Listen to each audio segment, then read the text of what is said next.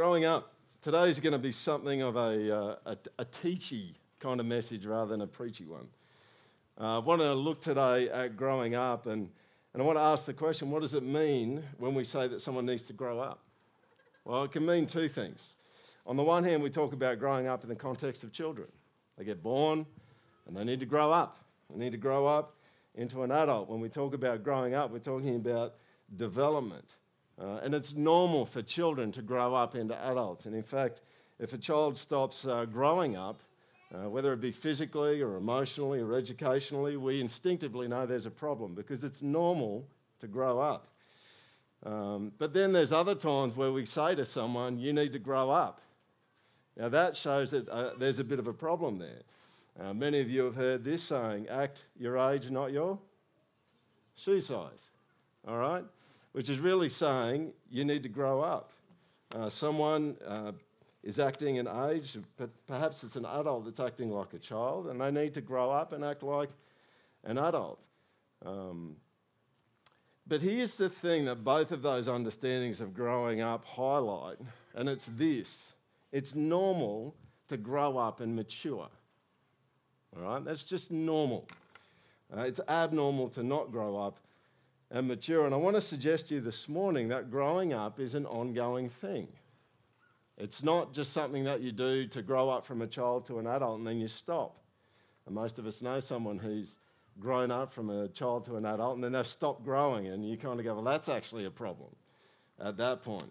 The phrase that gets thrown around in education, of which I was part of for school education, I'm still in education, by the way, but school education, of which I was part of, is this one, be a lifelong learner. What's a lifelong learner? Well, it's someone who is ongoingly growing. They're learning new things. They continue to grow up, but growing up is much, much deeper than just education. Growing up is about being truly human. Here's the way I would put it. To be truly human is to ongoingly grow up. It's normal to grow up, and it's normal to keep growing up. That's what's normal. And so the big kind of picture idea, which I'd love for you to get a handle on today, is just get after as much growing up as you can. Just keep growing up. I remember one of the fathers of this church many years ago. I remember going to visit him only months before he died, and he was in his 70s. And I sat down with him, and he had multiple tumours through his body, and it was close to the end. And he said to me, Peter, the other night the Lord woke me up in the middle of the night, and he told me that there was still some brass in my heart. There's still some hard parts in my heart. And he goes, and I need to work on those things. And I thought, that'll do me. A guy that's followed Jesus for decades, and he's in his 70s, and he still sees some areas where he needs to grow up. And I want to put that before you as a really good thing. I think it's an amazing thing that someone would say that, and I would encourage you to adopt it, to adopt the idea that we should always be growing. And I could ask the question, who wants to grow up? Do you want to grow up? Doesn't matter how old you are. Today I want to look at two different categories of growing up, and then two different ways that growing up happens. So let's kick into the first one. Growing up is normal for true humans. I want to stop and think for a moment about Adam and Eve. I've heard people ask the question before, how old were Adam and Eve in the garden? You ever wondered that? I mean, we know how old Adam was when he died, and he was 930. And you'd be saying at his funeral, he had a good innings, right? 930 is a pretty good innings. We know that from Genesis 5:5. But how old were they when they were created? How old were they in the garden? They obviously weren't newborns. And some of you might be thinking at this point, well, why is this even relevant? And the reason why this is relevant is sometimes we can think about someone being perfect and lump it in the same boat as someone being mature. Did Adam and Eve still need to learn and grow even though they were perfect? Well, they totally did. They totally did. You can start here in Genesis. This is before the fall, right? God creates a man and woman. So God created man in his own image, in the image of God He created him, male and female, he created them, and God blessed them, and God said to them, be fruitful. Why did God said to them? That's terrible English, right? But why did God said to them? He said to them what he said because they didn't know it, and they needed to know it. There was some stuff about the world they just didn't know. They were perfect, but they needed God to actually tell them about things. They needed to grow in wisdom, all right? And so when I said before that you need to mature, it's not necessarily, what I'm talking about here is not a sin kind of immaturity and maturity. I'm just talking about growing up. It's pretty huge, right? And this category of wisdom is the mega category in which you can put all of this stuff about growing up. And you need to realise that growth in wisdom, biblically, is actually tied to being truly human. It's actually not a fallen, sinful thing that we need to recover from. It's just what you need to be doing and keep doing. How do we know this? Well, we know it a little bit from here in Genesis, but look at Luke's comment on Jesus. The only other perfect man who's ever lived. He stayed perfect. And Jesus increased in what? Wisdom. And in stature and in favour with God and man. Now, you might be a little uncomfortable about that, but Jesus needed to increase in wisdom. You see, now, increase in wisdom or growth in wisdom is not just about knowing stuff. It's about bringing what you know to bear on the way that you live life so that you live life very skillfully. It's skillful living. Now, you might ask the question, you might go, okay, if this is part of growing up is growing in wisdom, what are some ways that we need to grow in wisdom? Well, every way. Every single way. I'm reading through Proverbs at the moment, and I had this line I used to say to students at school when I was teaching. I'd say, the foolish person learns from their own mistakes, the wise person learns from everyone else's. And that's actually the point of Proverbs, is that it would skill you up to be wise so you don't have to make those same mistakes. So if you read the first part of the book of Proverbs, it sounds like a father kind of cajoling and encouraging his son. It's like, son, don't be an idiot. Come here and do this stuff. This is really, really good. And so I picked a chapter at random and I thought I'd just go through, this is only the first 13 verses, and look at all the topics about wisdom that it's good to grow in. You ready for this? Verse 1 in Proverbs 18 is selfishness makes people unfriendly. Verse 2, the problem with being opinionated. Who knows there's a problem with being opinionated?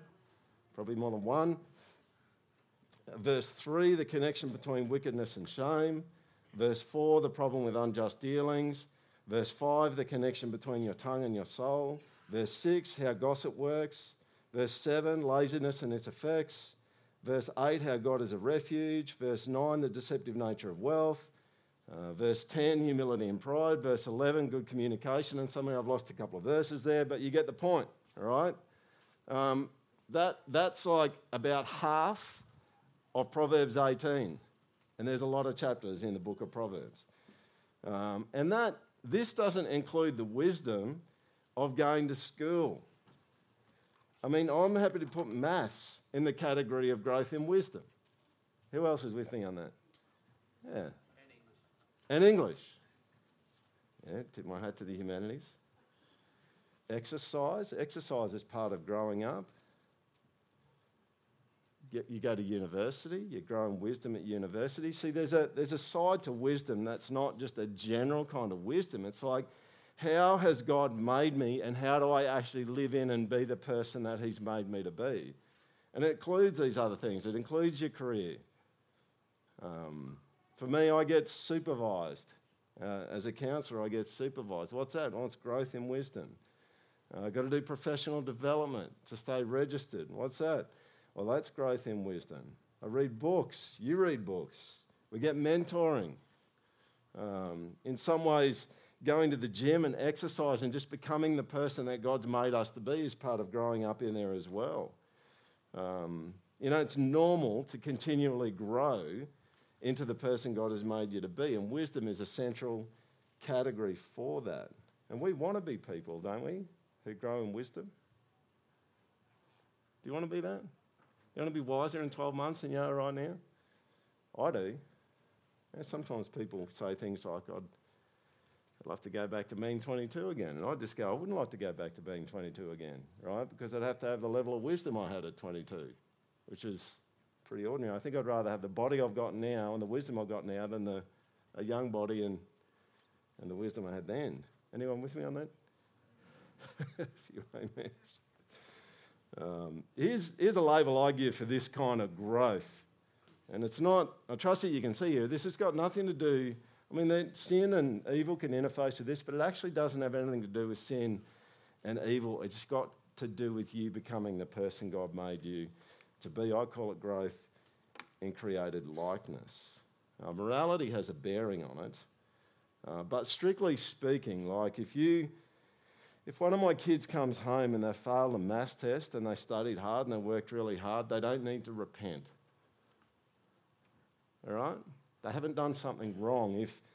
If there's been some training and some care about it and they've had a 100-metre race and they came last or they came third or even second, which apparently is the first loser, they don't need to say sorry for that. All right? These kinds of things that you growing into who God made you to be as a person, they're not strictly speaking moral things. And growing in wisdom is a huge part of what it means to grow into the person that God's made you to be. So what do I call this growth in created likeness? Well, the book of Genesis talks about humanity being made in the image and likeness of God. And I think that God has something specific in mind with those phrases in Genesis chapter 1. And there's no kind of question about that. But in a more general sense, I think that we all in some way resemble God. Everything about us came from him and everything in some way points back to him. This is what we actually see in Romans 1 verse 20.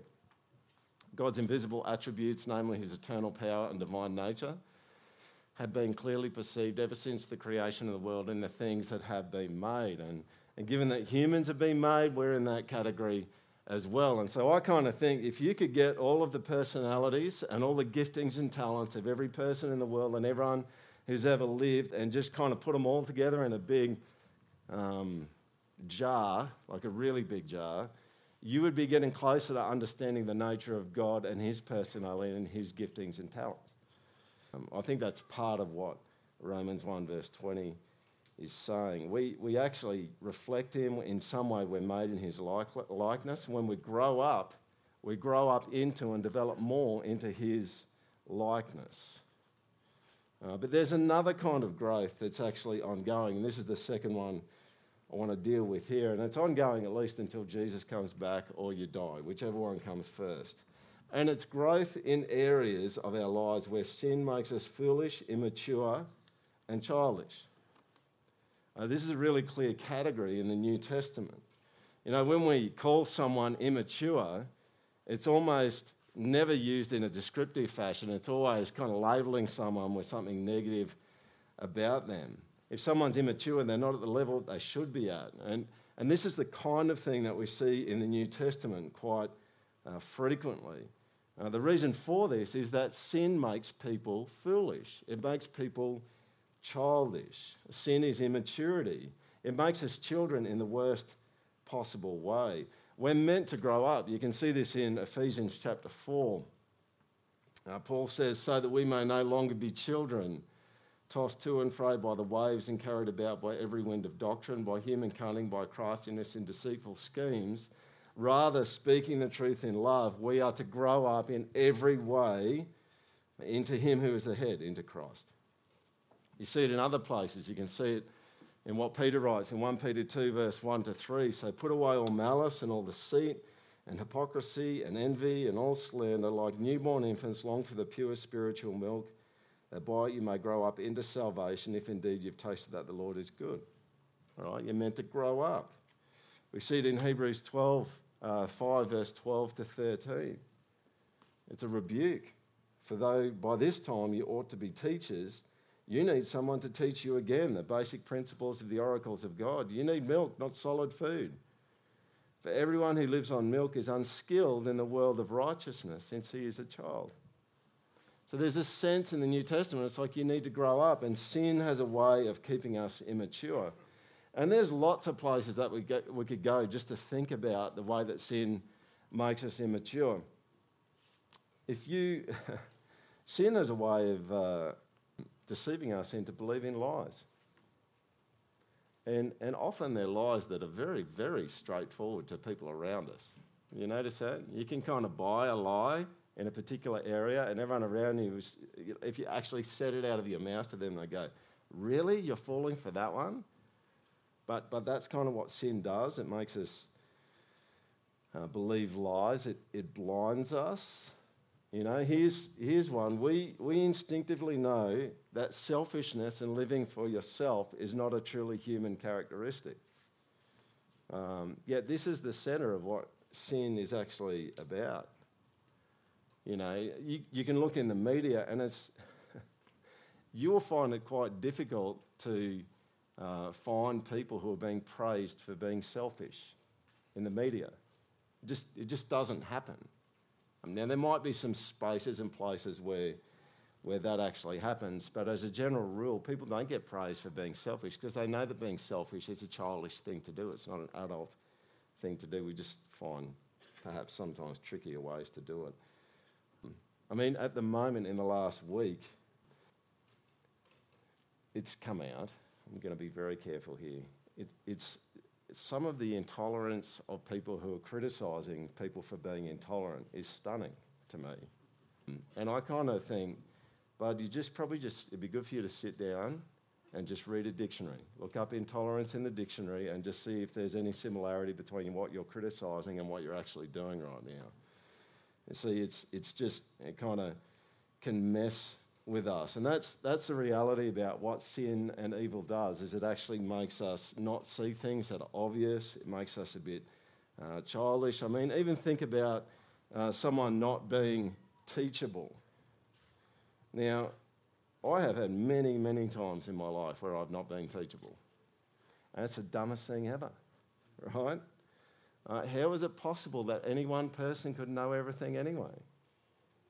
Like it just doesn't make any sense. And that's the reality about what sin does. Sin just kind of makes us immature, it makes us childish. And so there's a need for us, and Scripture speaks of this, there's a need for us to grow up. And it's not just growing up into the person that God's made you to be, it's actually grow up from the immaturity that sin has brought about in your life. And you might ask, well, how does that happen? How do you grow up? And I just want to go back quickly to the previous scripture, actually this one here, Hebrews 5 verse 12 to 13, and look at the very next verse because I think it gives us a hint as to how growing up happens. Here we go, you ready? This is how you grow up. But solid food is for the mature, for those who have their powers of discernment trained by what? Constant practice to distinguish good from evil. Now, this is interesting, right? This text is talking about deep, solid spiritual food, that it's for the mature. And how do you get to be mature? By constantly practicing the discernment of good and evil. Why is this interesting? This is interesting because this is part of the devil's temptation of Adam and Eve in the garden in Genesis chapter 3. And the interesting thing about it is there's this lure that the devil throws out to Adam and Eve about you're going to get wise if you eat this fruit. And it's weird because Adam and Eve were on this trajectory to get wise. But it was like they reached out and grasped it and did it their way. How are they to get wise? How are they to grow up?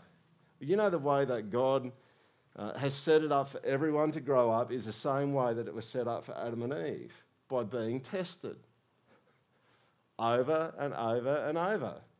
That's how you grow up. And it's not actually surprising to us because when you look at anything you want to master, what do? You learn and learn and learn by doing it. That's how you learn. The way you get stronger physically is by going to the gym. What are you doing? Well, you go to the gym and you lie down on the bench press and you put weights on the bar and you test your muscles. That's what you do. And then once your muscles can lift the weight that you've got on the bar, what do? You put more weight on so that you test your muscles more. Think about learning the piano. You start off learning the piano with a piece that you can't play. You test and you practice over and over and over. You test and test your fingers and your brain until you can play it. And what do you do if you want to get better at the piano after you can play it? You get a harder piece and you start playing that, and you can't do that one either, but you test and test and test over and over in your practice. I mean, think about schooling in universities. What do? It's like, well, we're going to teach you a whole bunch of stuff, and then at the end of teaching you a bunch of stuff, you know what we're going to do? We're going to test you. We're going to have exams. You're going to have to write an assignment. You're going to have to process it.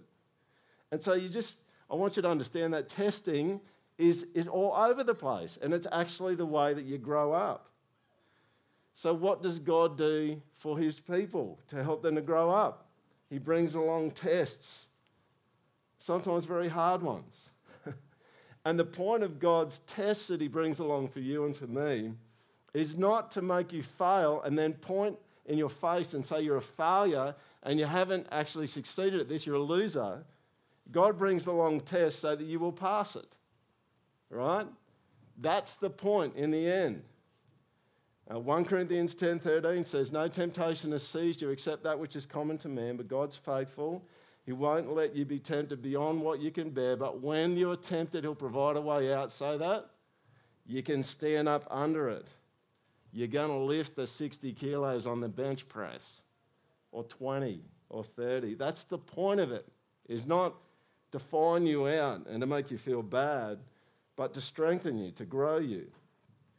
And this is why I think we see in the garden, like if people often ask, why did God put the tree of the knowledge of good and evil in the garden? To test them. And what was the point of the test? Well, they were meant to pass it. They're meant to pass it. That's how it's meant to work. Would there have been more tests to follow if they kept passing it? Now, I don't know. Who knows what day it was in the garden when they gave into the temptation with the serpent. It would be interesting if it was like a month in, wouldn't it? Because it's like, well, they passed it for 30 days. So we'll give them some points maybe for that. But we don't know. We don't know how long it was. But here's the point. If they continued to pass the test with the tree, would there have been another test? Oh, you better believe it. Of course there would be. There'd be heaps more tests. And it seems to me that, if God created mango trees, that not eating from the tree of the knowledge of good and evil is probably one of the easier tests, all right? But maybe that's just me. And what's interesting about this is when you move through biblical history, you get to Jesus shows up on the scene. What happens to him before he actually starts his ministry? Well, he gets sent into the wilderness. And what happens to him? Well, he gets tested. It's what happens. It's how it happens with people who are true humans. We see these really interesting texts that can make some people's heads spin in Hebrews chapter 2 and chapter 5. I mean, the author of Hebrews likes this particular phrase quite a bit, and I'm just going to put them on the screen for you so you can see it.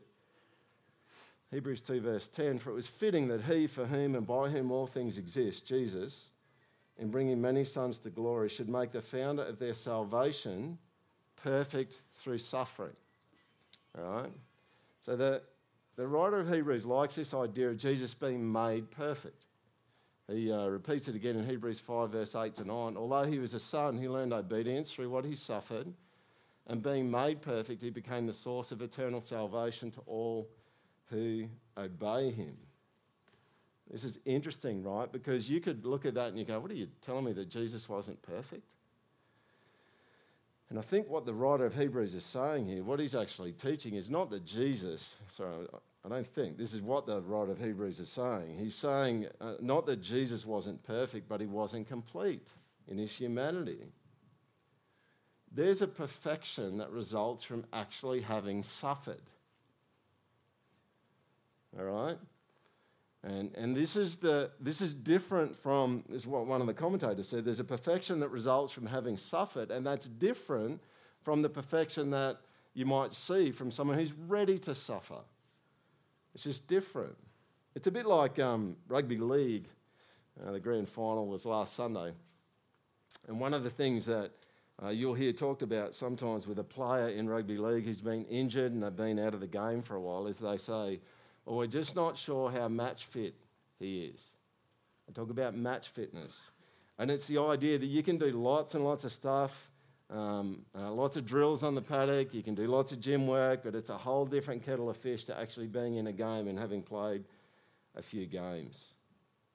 And there's something about who Jesus is in his humanity that is made perfect and complete through suffering. But here's the key thing about it. He had to not give up. And I'm just giving you a cook's tour this morning, and I'm almost done. I'm just giving you a cook's tour, but I've been reading a book called Grit. It's not a Christian book, but it's a very good book, and it's got a lot of good insights. And I think the lady's name is Angela Duckworth from memory. This is not on my notes. And she's a psychologist, and she talks about the importance of this really hard to define thing inside of people, which is she calls grit. And she got called in to help out with the special forces training in the American military, because what they noticed, and this is what she says in her book, is that overwhelmingly the thing that guarantees success is not talent, it's actually perseverance and grit, right? And so the Special Forces got her in and said, can you come up with some kind of scale to measure grit?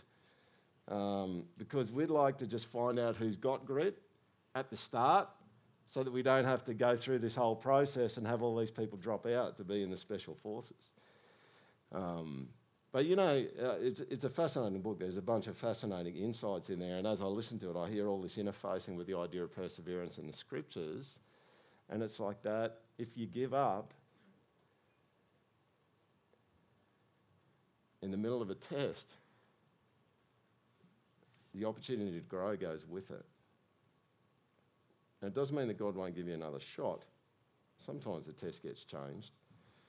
But that's kind of the gig. And some of you are probably going through a really hard test at the moment, all right? And if you're going through a really hard test, I want you to hear two things. One thing is this: it's not too hard for you with Jesus being with you.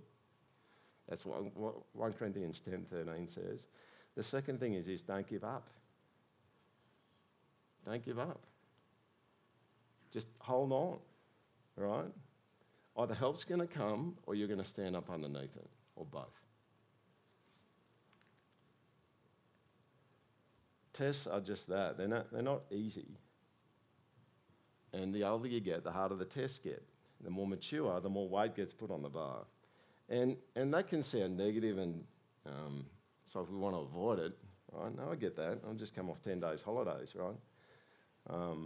But that's how you're going to grow. That's how God's made it for you to grow. Here's the other way that you grow, and this is what I want to finish with, and this one's probably not quite as fun, but you actually grow through discipline. And we find this really clearly in Hebrews chapter 12. There's quite a discourse by the writer of Hebrews on how discipline helps us to grow. And in verse 7, he kind of opens up and says, endure hardship as discipline. One of the sayings that I use pretty frequently in my house, and my boys are sick of it, but I'll just tell you now, and then all you other parents out there can frustrate your children with it. And then we can all have frustrated kids. No, not really. I'm kidding. But here's the saying. I say to my boys, I only have to discipline you if you're not self-disciplined.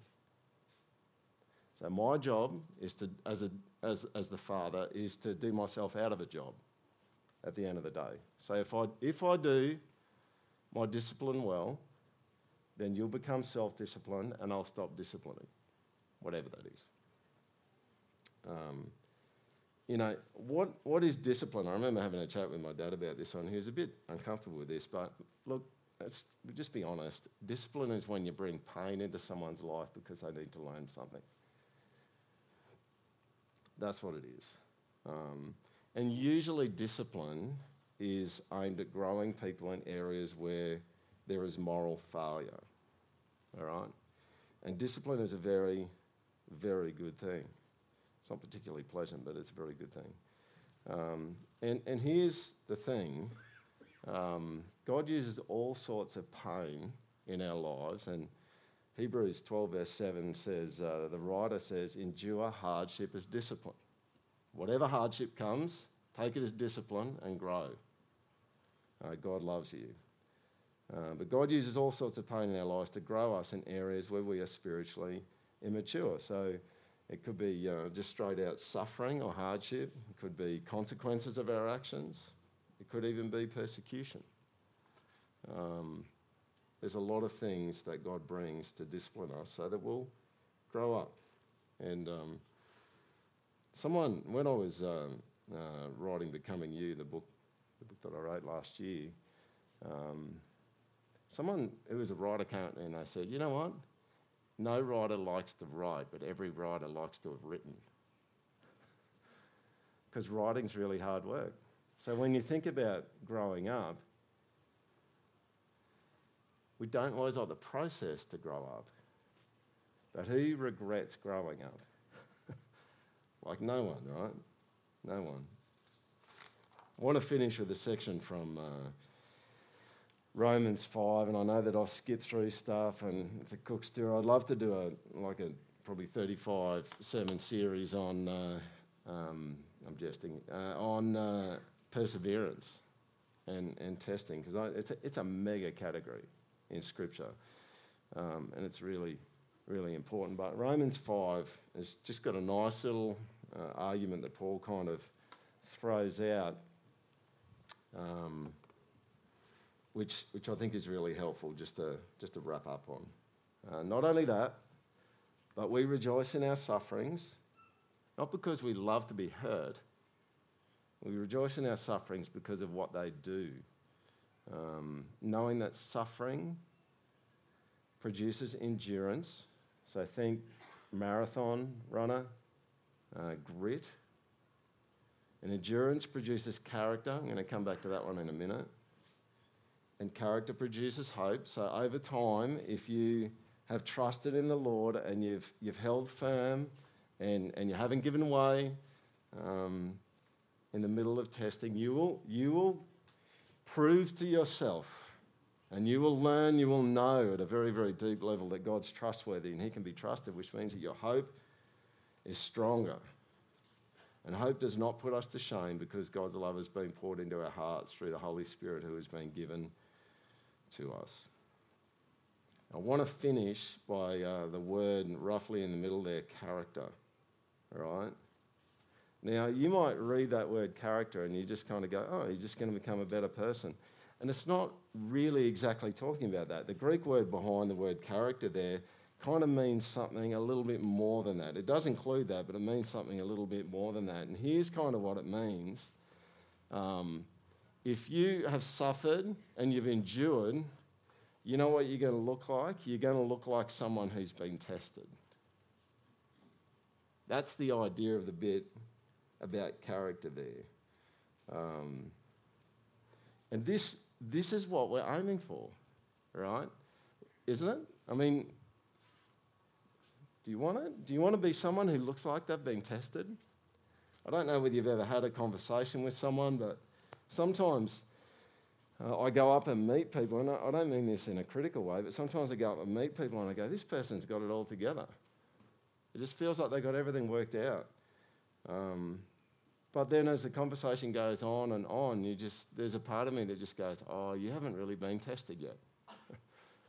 And it's not that all the things about them aren't true. You just start getting this sense, oh, you haven't really been tested in that yet. And I've caught myself sometimes just in the back of my mind as I've been talking to someone like this, just going, well, we'll just see, won't we? when you get tested. And I don't mean that in a rude way. It's just like, we'll just see. Because That's the thing for me too. Like when I get tested, I can have all the theory and talk about all the theory and even do it from up here. But at the end of the day, we'll see, won't we, when Peter actually gets tested in that area. And because I think it changes it, doesn't it? Have you noticed that? Because the other, and it's not like, if you're someone who hasn't really been tested yet, please do not hear me putting you down, because God will test you and he'll keep ratcheting the tests up because he wants to grow you. And that'll just all happen as a natural part of life. You don't need to go looking for that. But you know what it's like, those who perhaps are a little bit older, when you walk up and you talk to someone and you've got this sense when you're talking to them, it's like they don't just know this, like they know this. They've been really tested. And there's something about them, not necessarily on the outside, but there's something about them when you're standing there, you're going, now you just feel really rugged to me. You know, it feels like you've been through a few wars and a few battles and you hung on and you and God found a way through it. You're a seasoned veteran. That's what you are. And that's I think what Paul's talking about here in Romans 5 verse 4 is like he's going, suffering's going to turn you into a seasoned veteran. That's a whole different thing. That's the kind of people we want to be, right? I mean, no one's sticking their hand up to say, yeah, just bring a whole bunch of suffering on top of me. But when the suffering and the testing and all that sort of stuff comes and we persevere and we don't give in and we get the help from God that he needs and we trust him, knowing that the burden's not going to be too big for us, and we get through it, we'll become seasoned veterans. That's the kind of people we want to be. Amen? God, none of us like suffering, and even in the middle of it, we don't even like testing. It would never make the top 10 or 20 list in our lives of fun things to do. And probably, God, if we're all honest, none of us here, myself included, have got testing on our bucket list. It's like, let's just have more of that before we die. But we do see it. It's all around the place, and there's lots of tests, and there's lots of little ones and lots of big ones. And we're all here today because we've passed a bunch of tests, and we're really thankful to you for that, and we're thankful for the way that you've grown us. Maybe there's people here today who are in the middle of some really hard tests. And God, I just pray that by your Spirit you just remind them that you will not test them beyond what they can bear, but you'll provide a way out, that you'll be with them in the middle of it. And I pray for them particularly that you'd help them to be really gritty and remember the word in Proverbs that righteous people get up one more time than they fall down. And so I just pray for them today that you would help them to get up if they're down, and always get up one more time. So we just thank you that you do this good work in us. We would like to become mature people and seasoned veterans without the testing or the discipline. But we just say to you that we know that that's not actually how it works. So we trust you with the testing and the discipline that you bring along, that it will be good, that it will honour you, that it will be growing and good for us. And we just ask for your help in it, we trust you in it, and to walk with you through it. Amen.